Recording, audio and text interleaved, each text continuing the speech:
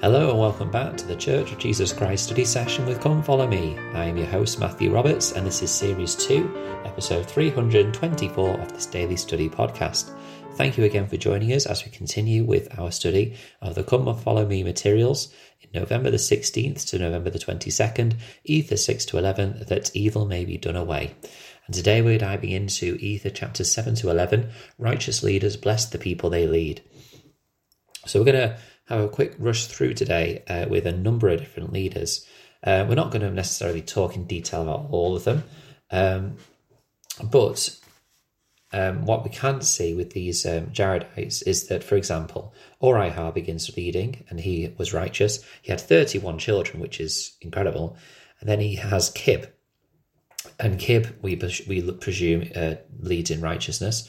But then he has a son called Korihor, who basically takes over the kingdom, and he drew many people away, and then he gathers an army in verse 5. So it's pretty much, you've got Orihah, who's the son of Jared, and then we've got Kib, and then we've got Korihor, who begins to lead the people away.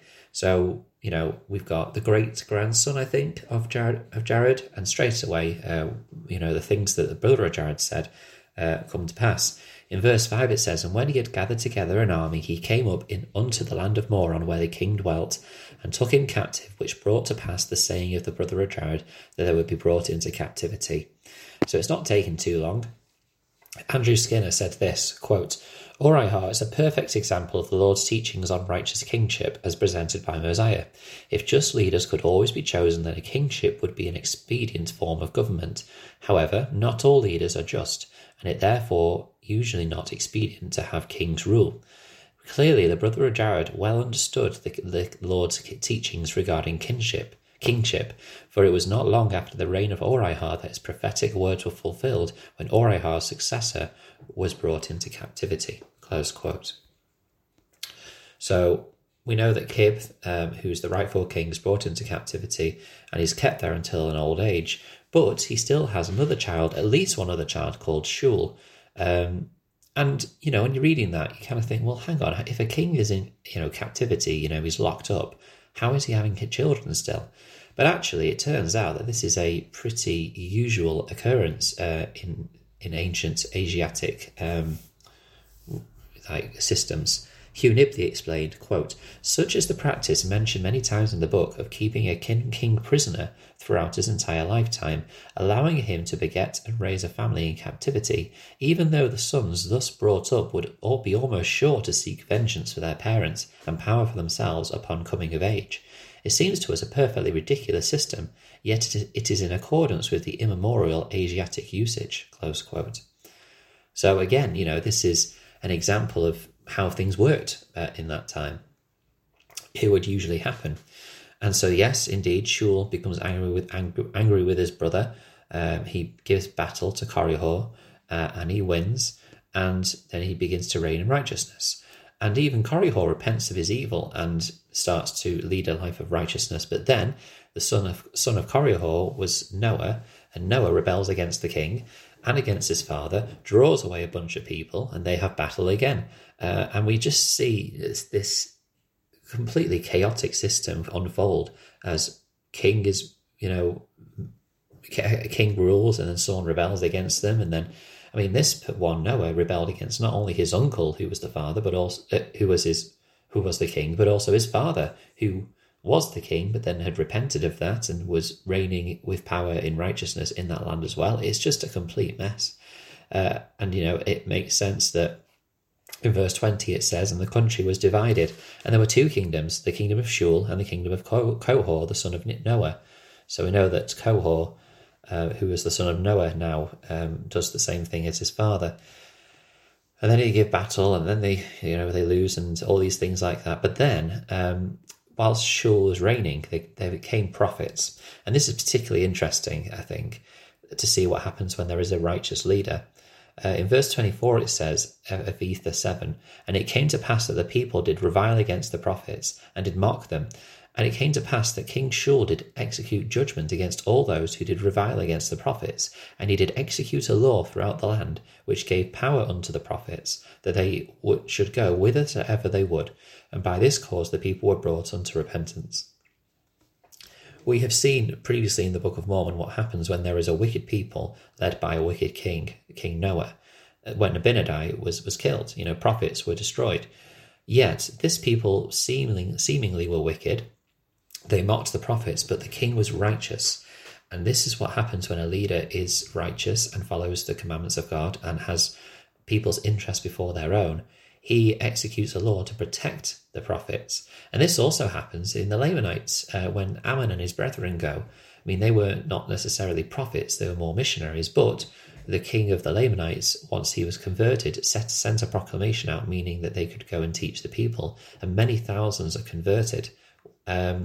Brian R. Merrill said this, quote, "Among the Jaredites, the people were brought unto repentance when the king protected the prophets.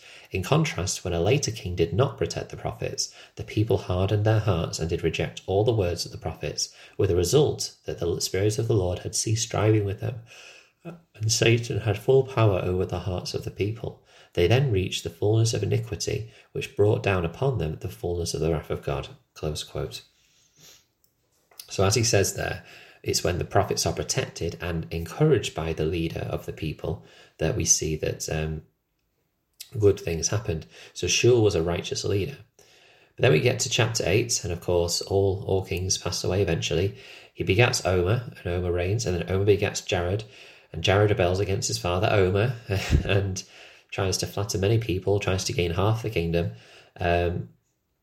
gives battle, and then he carried away his father Omer, and he has children, Ezram and Coriantumr, and they're angry with Jared, their brother, who is now the king. And so we see here again, this king having children in captivity and then having children and they rising up against their brother. So they take an army, they slay the army of Jared, they're about to slay him, but they don't, and he's very sad because he doesn't have the kingdom. And this is actually interesting, because Jared is in a very similar situation to the previous king that was ruling, whose name I've already forgotten now. So I'm just going to have to go back and have a look at that. Korihor. So Korihor is in the same, I should say Jared is in the very same situation of Korihor. He was ruling, he took the kingdom from his father, he ruled for a while, then the children of his father, his brothers basically, take the kingdom back. Now Korihor repented of his evil, and therefore, interestingly, in verse... I should have marked that as well. In verse 13 it says, "And Korihor repented of," this is for chapter 7, "and Korihor repented of the many evils which he had done, wherefore Shul gave him power in his kingdom." So he was righteous, he repented, he had done horrible things, but he repented of them, and he was given a position of great power. Jared, on the other hand, going back to the present where we're up to now in chapter 8, is sorrowful, and he basically is mournful of the fact that he's lost the kingdom. And so his daughter, being very expert, it says. Now, if in the scriptures it says the daughter of Jared being exceedingly expert, and then talks about what she's about to do, it makes you wonder what she was expert in. But she devises a plan where she can get the kingdom back for her father. So she says to him, "Have you not read the records from our fathers that we brought across in the great deep?" So it seems that they have brought forth scriptures, or records at least, from the old world. "Behold, is there not an account concerning them of old, that they by their secret plans did obtain kingdoms and great glory?"